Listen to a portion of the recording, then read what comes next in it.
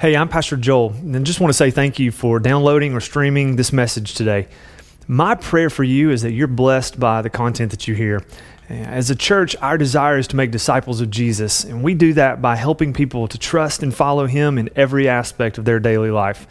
So if this is something that blesses you, we just hope that you'll feel free to share this with others so that they might be encouraged and challenged by it as well. Man, it's good to see everybody today. Hope you're having a great day already as we've worshiped together. And if you have a Bible this morning, we're going to look into Psalm chapter 23 in just a couple of minutes. Go ahead and turn there. But today we are wrapping up our teaching series on a study we've been doing called Goliath Must Fall. We took a book written by Louis Giglio by that same title, and we just took some of the source material from that and have been trying to apply some things into our personal lives. And so if you've missed some of this series along the way, I would love to invite you to go back and catch up on our app or our website and check out some of the archived messages there. We've heard some great feedback from people throughout this series that God has been helping people find some victory over things that they're struggling with in their life. And so today we're going to see something different that takes place with David that we haven't really talked about yet up to this point in the series. And here's what it is. When you read 1 Samuel chapter 17, you find this, that David's victory became everyone's victory, right? And so when David goes out to fight the giant Goliath, and he stands in front of him, he tells him, hey, listen, today I'm going to kill you, and then I'm going to cut off your head, right? And that's the very thing that he does. And we said from the very beginning, this isn't a Precious Moments Bible type of series that we're looking at. This is something that when David was done, he sinks a stone into the forehead of Goliath. Goliath falls face down, and then David goes and takes his sword and chops off Goliath's head. And then I love what takes place next. David just carries the head around with him for a while. Like he's like, I want everybody to see that this thing is really over, that this giant is dead, that I've got something powerful here in my hands, that God has given us victory. But David doesn't just talk to Goliath in that moment. When he tells Goliath, you're going down today and I'm going to take off your head, then he turns to the army of the Philistines behind Goliath and he tells them this. He says, this very day, I'll give the carcasses of the Philistine army to the birds and the wild animals, and the whole world will know there's a God in Israel. And so when David beats Goliath, and Goliath falls, and he cuts his head off, all of a sudden, here's what happens in the story. The Israelite army that for 40 days had been cowering in fear, all of a sudden got really brave. Do you remember reading that in the story? When Goliath goes down, the Philistines, who had felt like they had the ultimate champion and they had the upper hand and they were the ones in a power position, they all of a sudden go ghost white and they turn and run. And the Israelites begin to chase after the Philistines. And they beat them all the way back to their towns. And there's a great victory that's won that day. But here's what I think is powerful in that David's victory over Goliath resulted in the whole army of Israel finding victory that day. That they were able to win over their enemies. And so here's what I want us to see in that. When Jesus sets you free, you begin walking in renewed passion and renewed focus with Him, and your freedom that you find through Jesus over the giants in your life becomes encouraging to others around you. That when you start to tell your story of Jesus beating Goliaths and giants in your life, and we've been talking about these giants throughout this series, but as you find victory over them and you share your story, all of a sudden other people around you start going, oh my gosh, I thought I was the only one who was struggling with that. I didn't think there was any way to overcome that Goliath, that giant in my life. I thought there was no hope for me. But if I see God work in your life to bring that thing down in your life, then maybe He can do the same thing in mine. And so that's why we encourage people to share your story. If God has helped you find victory over some things in your life, we want you to tell your story. Because when you do, other people around you get encouraged. They become emboldened in their faith to follow Jesus more closely. They begin to think for themselves, if God won victory in your life, then God can do that same thing in my life. But sometimes we just need to hear the stories of others. That's why I would encourage you to let us know If God has won some things in your life, some victories in your life, we would love to know that, because we would love, like the video we watched earlier this morning of Greg sharing some of his story about his experience fasting during Lent, we'd love to capture your story of God doing some cool things in your life to share with other people. It's empowering to others to see how God works in our lives. And so let us know, and then we would love for you to be able to tell your story. Here's the question that we want to deal with today, though. And if you're taking notes this morning, just write this simple question down, because it's a linchpin kind of question in this series. And it's a hard one to ask, if you want to be honest. And here it is. What happens if my giants don't fall? I mean, Goliath must fall. We've been saying that. This is an imperative statement for Jesus to really have victory in our life. And because of what he has done on the cross, he secured our victory for us. But what happens in our life when we have some things that are going on, sin issues we deal with, giants that come against us, and we don't find victory over them? Or maybe we had victory for a season, but then all of a sudden a giant kind of crept back up and started doing some harm to us again. What do we do in those moments? What happens if my giant doesn't fall? What if anger and fear and comfort continue to be something that we struggle with? What if we relapse into an addiction? What happens if you continue to face rejection, or if you continue to be someone who rejects others because of the hurt you've experienced in your life? What if the giant doesn't fall? Well, I want to try to tackle that question today, because we need to be reminded of something that we said at the very beginning of this series. Through the power of the cross, and because of who Jesus is and what he did for us, our giants are dead, but they're still deadly. All right, our giants are dead. Jesus accomplished amazing, miraculous things on the cross when he won victory over sin, death, hell, and the grave. And so our giants know that they are beaten, they are defeated. Satan knows he is done. Sin has no power over us for eternity, but we are still people who live in a broken, sin-fallen, sin-sick world, and we're going to struggle with things throughout our life. So because Jesus has won this battle, our giants are dead, but they can still be deadly. They can still speak to us negative things. They can still have power over us when we aren't leaning into Jesus. And we need to learn what it looks like to prevail over these giants and to see them put to death. Because when we think about our life, there's so many times that maybe you've been sitting there throughout this series and going, man, I would love to feel like I had total victory over that thing. I would love to feel like that's a thing of the past that I never have to worry about again. But every now and then it still creeps up. Every now and then, anger still rises to the top. Every now and then, my anxiety, my worry, my fear, it still gets the best of me. Every now and again, I still struggle with being in a comfortable place instead of following Jesus into an uncomfortable place that he calls me to. Sometimes I've had victory over addiction, but other times I've relapsed into something that was harmful. What do I do in those moments? What happens when Goliath doesn't fall, when our giant doesn't fall? Well, David, who's the shepherd boy who defeated Goliath, he wrote one of the most famous passages that we have in Scripture. And I want you to read this with me today. It's from Psalm chapter 23. This is something you're probably very familiar with. I'm going to be reading this out of the NIV, so it may be a translation that's different from the way you memorized it. So if you will, just read this along with me. It says this: "The Lord is my shepherd. I lack nothing. He makes me lie down in green pastures. He leads me beside quiet waters. He refreshes my soul. He guides me along the right paths for his name's sake. Even though I walk through the darkest valley, I will fear no evil, for you are with me. Your rod and your staff, they comfort me. You prepare a table before me in the presence of my enemies.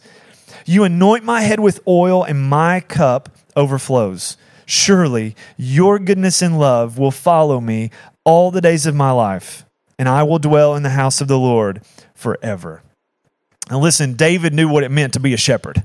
That was his role in his family, right? He was a shepherd. He tended the sheep. He wasn't even at the celebration when Samuel the prophet came to anoint a next king, and he chose Jesse's family and said, bring all your sons. They brought everybody except David because he was out in the fields with the sheep at that time. And they thought, he's the youngest, he's the smallest, he's the most insignificant, so surely he's not even going to be chosen. I'll bring the rest of my boys. And yet it's the shepherd that God chooses to lead his people. He has a heart for people and for the people of God. And so David knows what it means to be a shepherd. In fact, when he goes to Saul, when he meets Goliath for the first time, and he hears the taunts and the cries of Goliath yelling and screaming at the Israelite army, and David goes to Saul and says, I'll take care of that guy out there. I'll go fight against the giant. And Saul says, you can't do that. He's a warrior. He's been fighting since his youth, and you're only a boy. And David calls on his shepherding background to give some information to King Saul. He goes, well, I've been a shepherd, and I've had bears and lions attack my flock before, and I've gone and I've killed the bears and the lions. Jesus, God Almighty, has given me power to go out and do that. In the same way that God empowered me to take out the bear and to take out the lion, he's going to empower me to take out that giant. And so David draws on his shepherding background to get an opportunity to go into this war. But in this psalm, David says something that's really cool. He says, I've been a shepherd, but God is my shepherd. And so I want us to see some things this morning that David understood about God and his place in his life. There's some cool things to bring out in this, some characteristics about God and snapshots of who God is. Number one, David says God's a provider. He says, listen, I lack nothing. God's a provider for me. Number two, God is a guide. He leads me to green pastures. He takes me by quiet waters, and he leads me along the right paths. God is my guide. He's going to take me to good places. I'm going to follow him. Number three, God is a comforter. And David says he carries this rod and this staff to go to battle against the things that might attack. And David feels very confident and very sure in the comfort that God brings because of the weapons that God yields against his enemies. So he says he's my comforter. Number three, God's a protector. It says he prepares a table for us in the presence of our enemies. And we're going to focus on that in just a few minutes. So I want to skip that one and come back to it. Then he says this, God's a healer. He anoints my head with oil. And maybe you haven't understood that passage before, what that means. For sheep, they would constantly be plagued by flies and insects. They would buzz around their heads and go into their ears and their nasal passages. And they would actually lay their larvae, lay their eggs in the sheep's ears and nose. And then those eggs would grow and it would go into the inside of the sheep's head, and it would be extremely painful for the sheep. Sometimes those things would get up into their skull and into their brains. And the only way the sheep could deal with the pain that was going on inside of it was just to beat their heads against things. And they would literally smash their heads against rocks trying to deal with the pain inside of their heads. And so a shepherd would come along and pour oil over the sheep's head.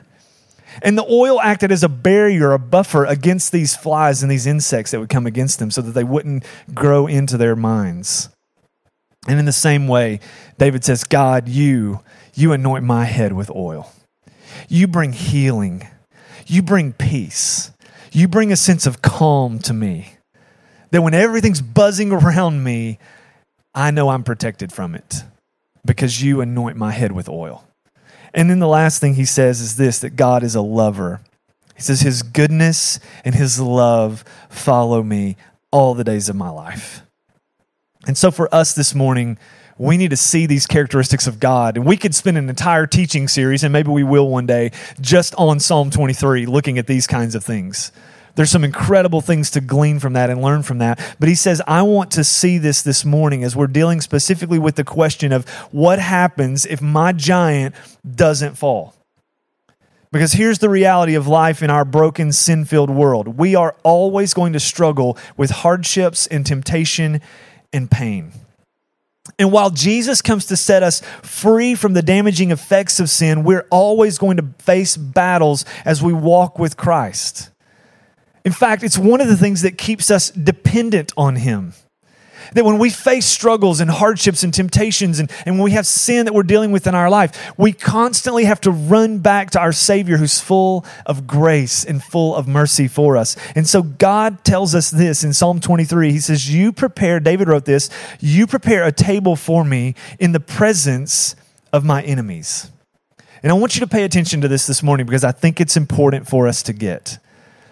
God puts us in a place of His provision, but He sets the table not minus our enemies, not in the absence of our enemies, not far away from our enemies.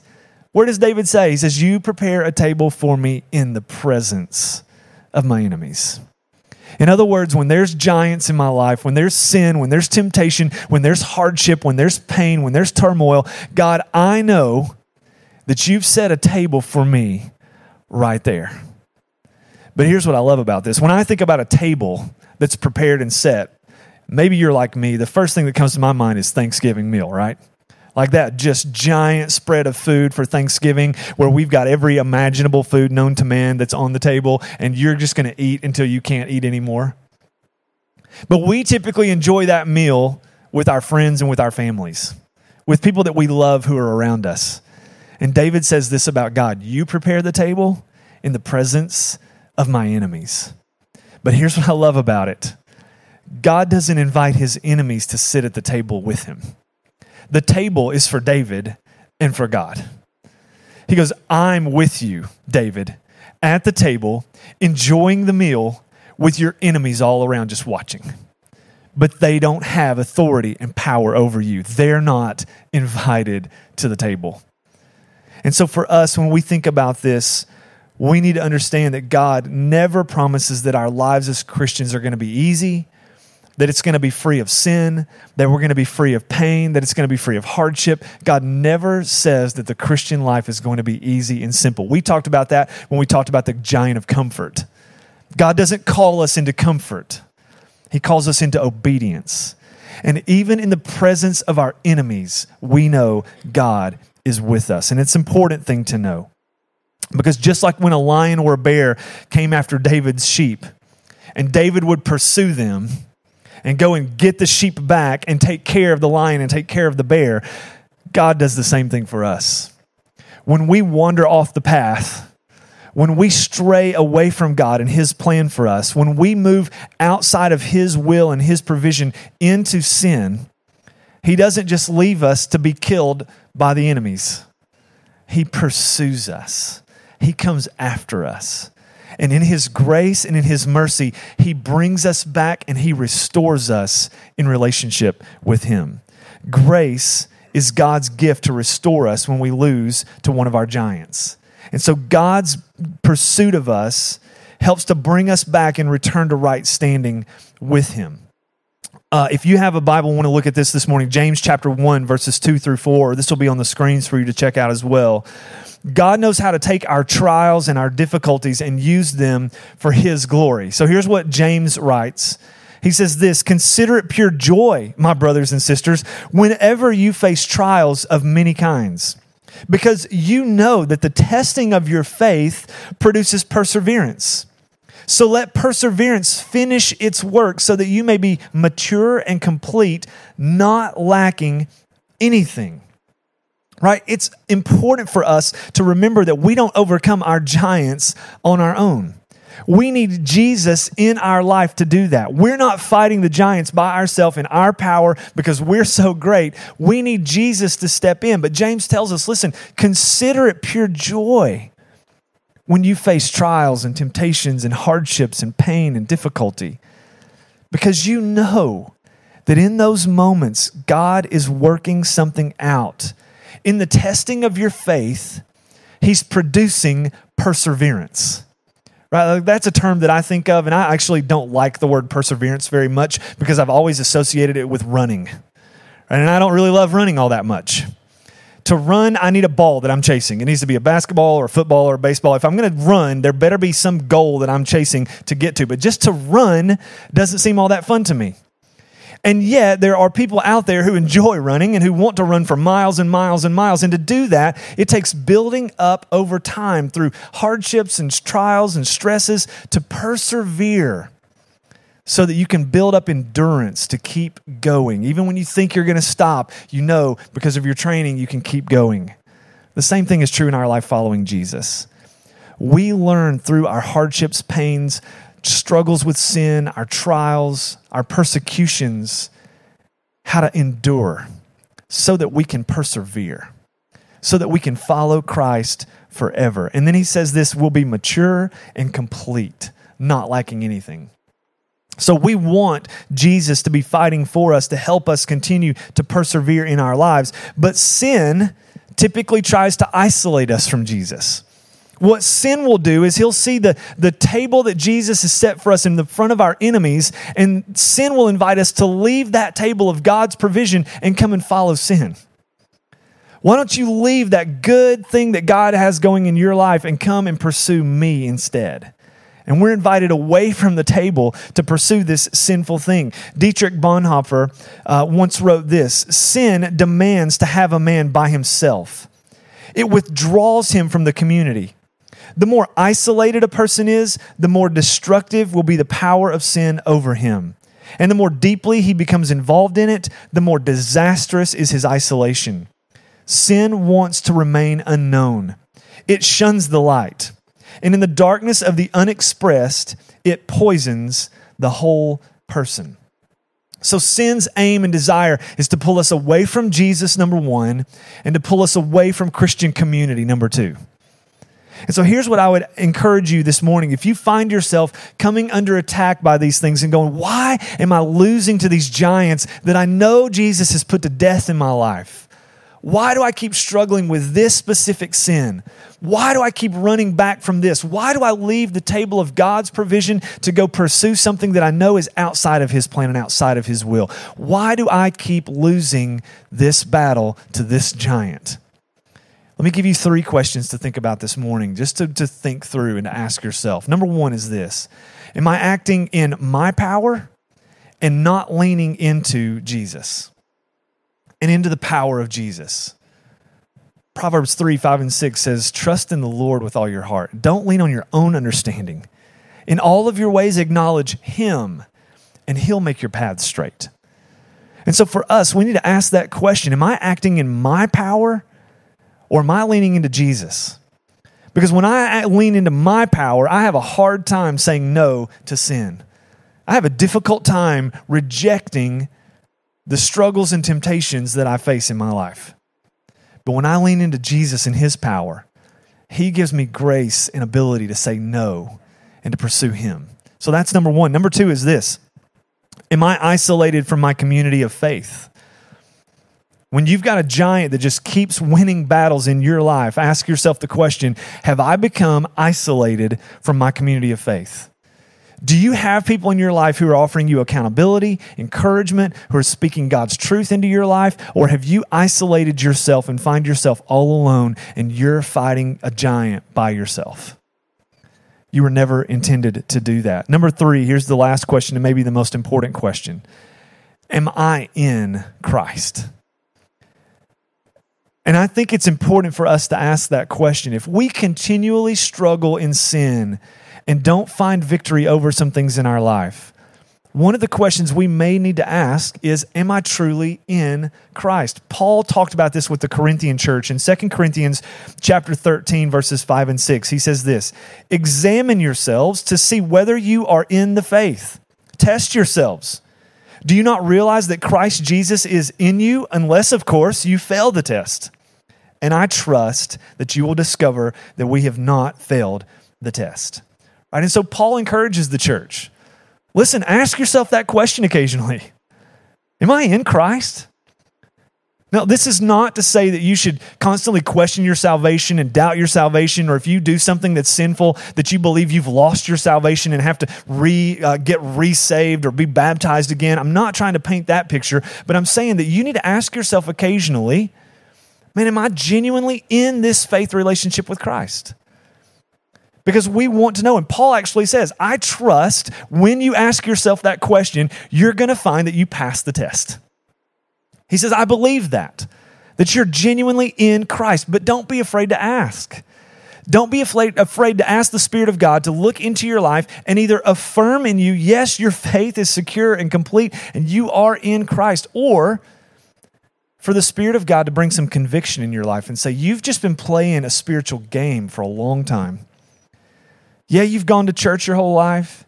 Yeah, you said that prayer when you were a little kid. Yeah, you've been really moral throughout your entire life. But you are not genuinely a follower of Jesus. You've never trusted Him alone to be your Savior, to be your Lord, to forgive you of your sins, to bring you into His family, that you've changed your life for Him, and that you have joined Him on the mission that He's called you to. And so you need to ask that question. And Paul actually says, I think if you ask, you'll be encouraged to find out that you're going to pass that test. But ask the question. And if you don't pass the test, then you know where your starting point needs to be. Come to faith in Jesus. Repent of your sin. Trust Him to be your Savior and walk in His freedom. Let Him start working to bring down the giants that you face in your life once you're in Him. And so that's where I would encourage you. But here's one last thing that I want to leave us with today. Not everything we face in life is a giant, but God's grace is sufficient in all of our needs. Right? Like not everything you face is something we would call a giant. The things that I think about when we're talking about these giants are sin struggles, sin issues, things that don't belong in our life. But then there's other things, right, that we might go, well, okay, so what if I get a cancer diagnosis? Or what if I get a bad illness? Or what if I face, a loss of relationship? What if someone, dies and I go through a horrible loss? Is that a giant? I don't know that I would necessarily say that it's a giant that Jesus is going to bring down. We're not guaranteed healing from our sicknesses, and people aren't going to rise back from the dead when they die until Jesus returns and those kinds of things. But I would say that in everything we face, God's grace is sufficient to meet our needs as we struggle through this difficult life. And so Paul writes about this. In 2 Corinthians chapter 12, he talks about the idea that God had given him an incredibly great revelation. And in this revelation from God, he had seen heaven. And Paul says this, to keep me from becoming conceited, God gave me a thorn in my flesh. And he called the thorn a messenger from Satan. That's how Paul thought about it. He goes, this messenger from Satan was placed into my life. We don't know what the thorn was. He doesn't elaborate past that. We're not sure what was going on, if it was physical, if it was mental, if it was spiritual. All we know is he says, God put a thorn in my flesh. It was a messenger from Satan to torment me. And then Paul says, 3 times I prayed, God, will you take this thing from me? Will you relieve me of this? Will you bring it out of my life? And here's God's answer. 2 Corinthians chapter 12, verses 9 and 10. But God said to me, my grace is sufficient for you, for my power is made perfect in weakness. Therefore, Paul says, I will boast all the more gladly about my weaknesses, so that Christ's power may rest on me. That is why, for Christ's sake, I delight in weaknesses, in insults, in hardships, in persecutions, in difficulties. For when I am weak, then I'm strong. So when you go through a painful season and you have trials and hardships, or you face persecutions, it's powerful for us to know God's grace is sufficient for you.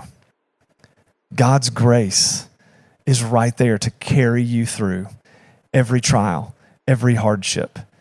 It may not be a giant that falls out of your life, but God's grace is there.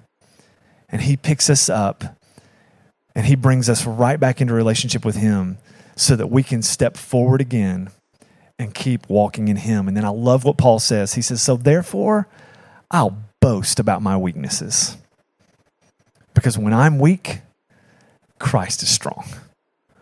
In church, that's what we have to have the mentality of. We're going to be weak in this life. We're going to face difficult, hard things. We're going to struggle with sin. But God's grace is sufficient. And so here's how I want us to close out this series, and what I want to offer a challenge to us as we think about this. David and Goliath and their story. Goliath came out for 40 days and 40 nights, and he taunted the armies of Israel. And he blasphemed their God, and he yelled at them and told them how worthless they were. And every day in the morning, Goliath would come out and he would shout his challenges. And he would start their days off with this miserable fear. And then the last thing at night, the armies would line up again for battle, and Goliath would step out and he would taunt them and make them afraid. And they would go to bed at night with that fear in their hearts. Morning and night, the giant stood in front of them for 40 days. And then David comes along. In the power of the Spirit, David goes out and slays the giant because he knew God was with him. He knew God was more powerful than any giant he faced. And so here's what I want to encourage us to do. For the next 40 days, to read Psalm 23. When you wake up in the morning, read Psalm 23. When you go to bed at night, read Psalm 23. And just like David and the armies of Israel were taunted for 40 days and 40 nights by this giant, let's let the word of God speak to our lives for 40 days and 40 nights. And let's just see if there are things you're struggling with in your life, giants you've not been able to find victory over through Christ at this point, that as you feed your mind, feed your soul the truth of God, that for 40 days and 40 nights, that we start seeing God as our comforter, our provider, our defender, the one who heals us, the one who leads us. All of these things that we see in the character of God, that we would start to trust him and find victory over all that we face. Because here's what I think as we close this out. When you look around and remember David and see your enemies all around you, we start to remember that Jesus has set a table for us in the presence of our enemies. You're in the presence of giants all the time, but you have a God who is a giant killer. And so in 1 John 4:4, we see this. John writes, "You, dear children, are from God, and you've overcome them, because the one who is in you is greater than the one who is in the world." We have nothing to fear because our God is bigger than our giants. And through his power, may we see our giants fall. Thanks so much for checking out our message today. We hope you were challenged and blessed by it. We want to invite you to come and worship with us in person if you live in the Tri-Cities area. We meet on Sunday mornings at 9 and 10:45 a.m. at One Fellowship Point in Kingsport, Tennessee. You can also get more information about us from our website or our mobile app. Have a great day.